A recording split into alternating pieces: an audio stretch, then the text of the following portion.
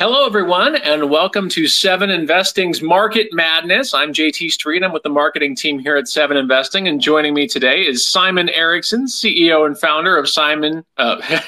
You founded yourself, Simon. CEO and founder of Seven Investing. Simon, how are you this morning? I'm doing good. I got to change the title on my business card based on that introduction now, JT. You are self-founded. You really are. Doing good. I'm looking forward to the next round of this tournament. We've been running the Market Madness all March. Kind of an exciting time for Seven Investing to take a look at 16 companies, figure out what we think is the best current stock idea for investors today. Yeah, and today's matchup is a real doozy. I am an owner of both of these companies. I like both of these companies. I'm really excited to dive into the weeds here and talk about AMD versus Disney. And you know, these are a little bit different companies. One does semiconductors and one, well, they both have mouses involved, I guess, in some capacity. We do the rankings based upon the 2022 performance, and both of these companies had a tough year last year, right? AMD was down 56%, which is why it's the 10 seed. And Disney was down 43%, which is why we put it as a 7 seed. So Disney had a slight edge last year, got the higher seeding in the tournament. But of course, past performance is not necessarily indicative of the future. We're only looking forward, and we want everyone to vote on which of these two you think is going to provide the better 3-year forward return. So follow us along on Twitter. We're at 7 Investing, at the number 7 Investing. We're posting this poll as well as all of our previous matchups. But the ultimate goal here is to say, let's kind of take an objective look at both of these. I'm going to pitch AMD today. Hopefully we can get Luke technical issues cleared up here, and he's going to pitch Disney. And then at the end, we want you to make the decision on which one of these two you think is the better stock to invest in. You can follow the entire tournament at 7investing.com/market madness. Yeah, and if for some reason we can't get Luke back in, he's reinstalling Twitter right now. That's the level of technical difficulties we are at with this. But if for some reason we can't get Luke back in, I will do my Luke Hallard impression and go through Disney in a British accent. Really, Luke, if you are listening to this on repeat, but I'll do the best I can as a shareholder and a follower of the House of Mouse. But we obviously would rather have an actual analyst on. But let's start with AMD, Simon, as we go through this. Tell us a little bit, for people who aren't familiar with this semiconductor company, tell us a little bit about AMD and what that company does. Yeah, absolutely. So Advanced Micro Devices has been around for 50 years, right? Founded back in 1969. It's kind of one of America's most long-standing semiconductor companies. You know, it rose to prominence through the computing revolution. You know, it kind of continually pushed down the costs of putting more and more transistors on a semiconductor chip. And that went into PCs and it went into mobile. And now the new big thing has really been the data center. And so even though we kind of know of AMD, you know, a lot of people might not respect or understand that, you know, it's those chips, it's the Ryzen chips that are in your desktop that you're using for gaming. If you're using ChatGPT or you're using any other AI application, the data centers are using its Genoa processors, CPUs, in the data center to do a lot of that computing power that's needed for some of the world's most demanding applications out there. And even with its acquisition of Xilinx, which is for field programmable gate arrays, FPGAs, if you don't want to say that 10 times fast, it's really completely fully customizable based on whatever your customer wants to do. And so all of that matters is because now AMD, after 50 years, has got one of the broadest based portfolios of products in the entire chip industry. It sells to everyone. It has different divisions that each kind of have their own peculiarities, especially in recent years. What do I mean by that? Well, if we look at 2022 as a whole for AMD, revenue rose 44% to $23 billion. Very, very strong year. I mean, that's impressive growth for people that might just assume that AMD is just a chip company, just a hardware company. You look at 44% revenue growth. You look at 52% gross margin and then a 26% operating margin. This is definitely not a commoditized company that anyone else can produce those same processing chips that AMD does. They're very specialized, and they're finding their ways into more and more sophisticated applications. And that's why you see year over year That 52% gross margin, it grew 4 percentage points. The operating margin, 26%, up 2 percentage points year over year. But there are some challenges that are also facing AMD right now. Actually, the fourth quarter revenue, we said that revenue grew 44% over the full fiscal 2022 year, but in the fourth quarter, revenue was actually up only 16%. And that's certainly because we're seeing a slowdown in semiconductor demand, specifically in the consumer markets, right? When you're looking at the client market, the gaming markets, these are down significantly over where they were in 2021. There's recession on a lot of people's minds. We're seeing a lot of tech layoffs kind of going on right now. It's just not a very good time to be putting out consumer laptops, to be putting out consumer GPUs and CPUs that are out there that AMD is making. And the thing that I want to point out too, though, is even though that is a bit of a headwind and a weakness that AMD is facing right now, it is offset by the strength and the benefit that AMD is seeing in the data center. I mentioned EPYC 4. They just rolled out Genoa here recently. That's kind of the newest evolution of their data center CPUs that are very, very high performance. That was in the data center segment, they actually saw 64% year-over-year growth and 42% year-over-year growth when you're looking at just the fourth quarter. And that's incredibly strong for AMD, especially considering those same numbers for Intel. JT, you mentioned earlier, you always thought that the AMD performance was superior to Intel. It's certainly showing up in the data center, where, like we said, 64% year-over-year growth for AMD, negative 15% for Intel in the data center growth. And then if you look at just fourth quarter, AMD up 42%, Intel down 33%. There's a very clear market share shift between these two companies. And AMD's stock price and market capitalization shows it. It's now $141 billion market cap. That's surpassed Intel. They've been rivals for 50 years. It was kind of always AMD was second fiddle to Intel and CPUs. AMD was always second fiddle to NVIDIA in GPUs.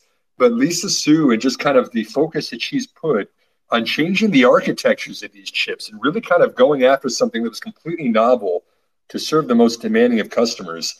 I just think that the turnaround story at AMD during these last 5 years especially has been absolutely phenomenal. It's showing in the financial results. They've got an $8 billion buyback authorization they've been using every single quarter now. I think it's kind of still one of the most underappreciated stocks in the market. And I've got a lot of great things to say about this one going forward for the next 3 years for investors especially.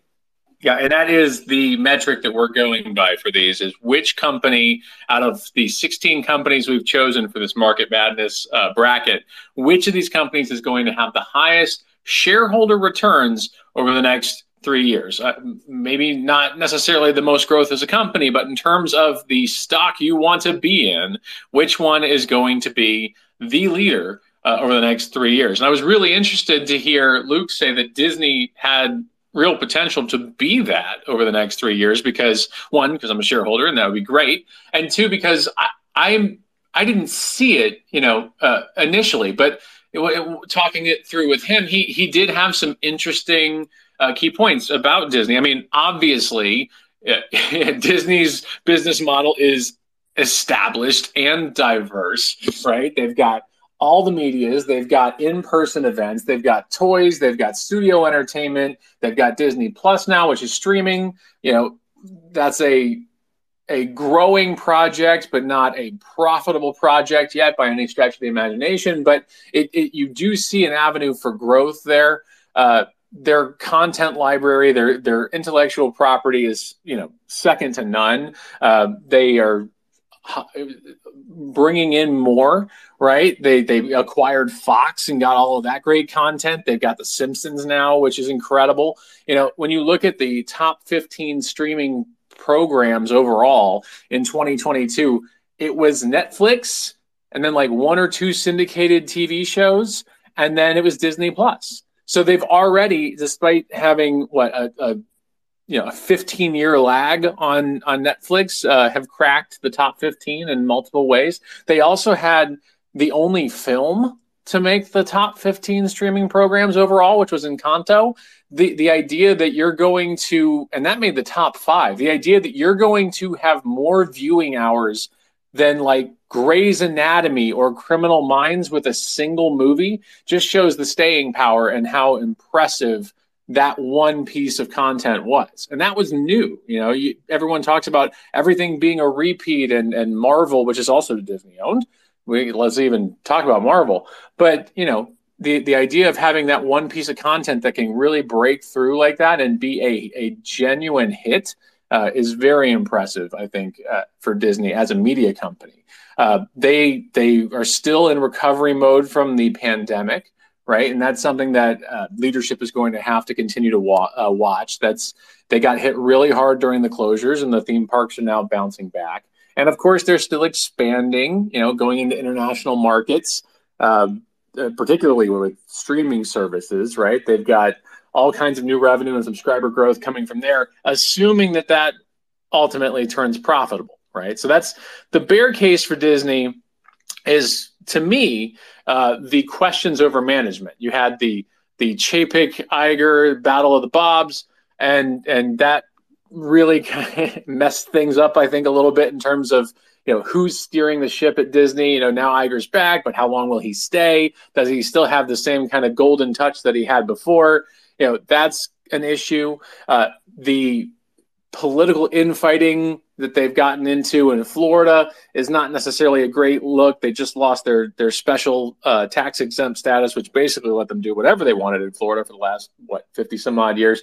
Yeah, so there's some interesting stuff around the fringes with Disney, as there always has been, but the core business itself is diversified and strong. And you don't have to look any further than my 4-year-old daughter to know that their intellectual property is going to be absolutely beloved by people for the next generation and then some, because she is absolutely nuts over whatever the new cartoon on Disney is. I can tell you, we can spend hours talking about the adventures of Mira Royal Detective, but I don't think anybody wants to do that. So that is a brief overview of Disney and the bull and bear case there. Simon, let me ask you this about AMD. What do you think it's going to take for AMD to take that top spot 3 years from now in terms of shareholder return? Well, I think that's a great question, JT. And I do want to point out a little bit of the bear case for AMD too, right? I sang its praises earlier. I want to point out some of the risks too, as we're objectively looking at both of these companies. I appreciated you kind of putting out the bear case out there with Disney. I want to do the same thing with AMD, and then I'll answer your question about what it would take for it to outperform. But AMD, I think that everyone should be aware of the fact that AMD is dependent on others to manufacture the chips that it designs. So even though AMD is, doing the architectures, they're doing all the design for the chips for different types of the processes that they're making, they're still reliant on Taiwan Semiconductor to manufacture them and get them out the door for them. Now, that is a big risk right now. There's a lot of geopolitical risks between China and Taiwan and America and China, and just kind of a lot going on in the world. And every country wants to have the security of its national interests, right? Sovereign interests of high performance chips is really important. And AMD is no exception.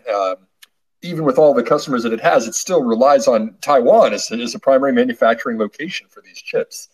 And so I think that there is a long tail potential risk that, it's not so easy to just qualify in a new supplier for your chips. Even if you're designing the best ones that you want to sell out there, there could be some supply disruptions if anything happens where they cannot manufacture those chips in Taiwan anymore. To answer the question that you asked of what situation would we have to be in where AMD outperforms, I think that we just have to see continued growth of cloud computing. The data center is so important to this business. I mean, like we said earlier, 64% year over year growth at the highest margin because it's got its most demanding chips that are going into that. AMD needs a really good launch here in Genoa of the EPYC 4 processor. That's a CPU that goes in to data centers. Amazon is using it right now. Microsoft is using it right now for Azure and Amazon Web Services. I mean, this is a beast of a chip, but it's also very power intensive. There's a lot of considerations that have to go into things when you're designing an entire system that goes into a cloud data center expansion. But I think that we're not even we're not even close to saturated yet. I still think that the data center's got a lot of growth left in it. And I think that that's going to propel AMD further. I think it's a really good opportunity for the next 3 years. So on the Disney side, if I can extrapolate a little bit from what we were talking about earlier, I think what needs to happen here is, I hate to say it, but I feel like for Disney to make it through the next 3 years, there has to be an orderly and final leadership solution, right? Transition, get somebody in there who has a real vision for the company, who understands, what Disney is and how it works. Clearly, Iger and Chapek had that, but I'm not sure if there's the right kind of support for that anymore. And so I'm interested to see what happens with leadership with Disney over the next 2 years. The good news is Disney is strong, and even, even if there is some instability in the leadership, the company itself is going to go on. They're not going to do so much damage that people turn away from Disney. So I think if that happens and the pandemic recovery continues, the parks continue to improve, people get back there, they continue to expand in that regard. If the streaming turns around and they're able to get that profitable and they're able to show shareholders that, cutting costs, getting the business turned around, getting it profitable, making it to where people can enjoy the parks again. I know that Iger was cutting prices at the parks, which had gotten a little insane in the aftermath of COVID. So if they can find some price stability at the parks, they can feel a bit more family friendly in that regard. I could see them really making the case to shareholders that they are very undervalued at this point with their share price.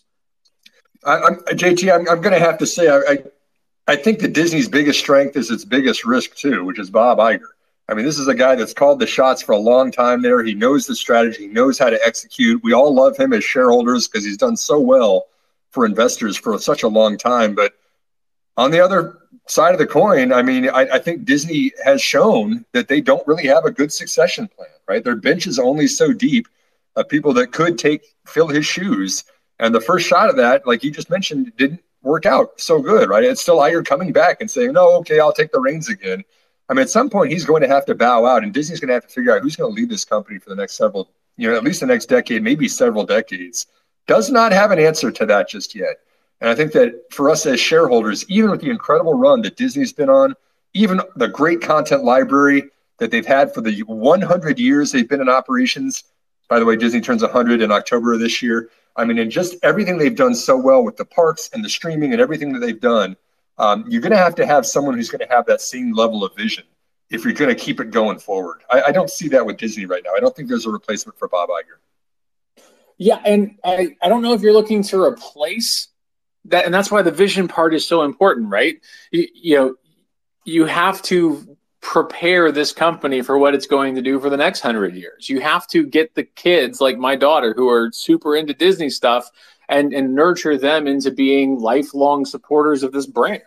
And as long as whoever comes in the leadership when Iger bows out again has that in mind, can get me and my kid to the Star Wars Galactic Hotel for less than $5,000 for 2 nights, that would be nice. Holy cow, that's some crazy pricing. I could buy a spaceship.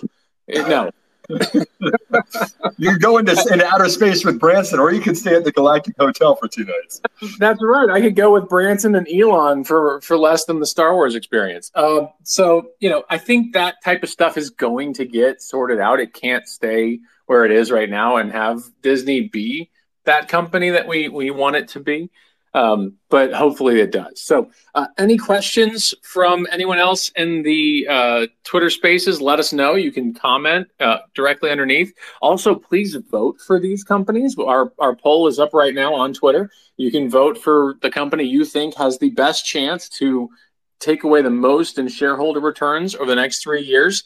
If you want to follow along with this as we go through, you can follow that at 7investing.com/market madness. We're going to be continuing that all this month as we find our winner, the company that we think is going to, we as participants in this, we're not actually voting in the polls.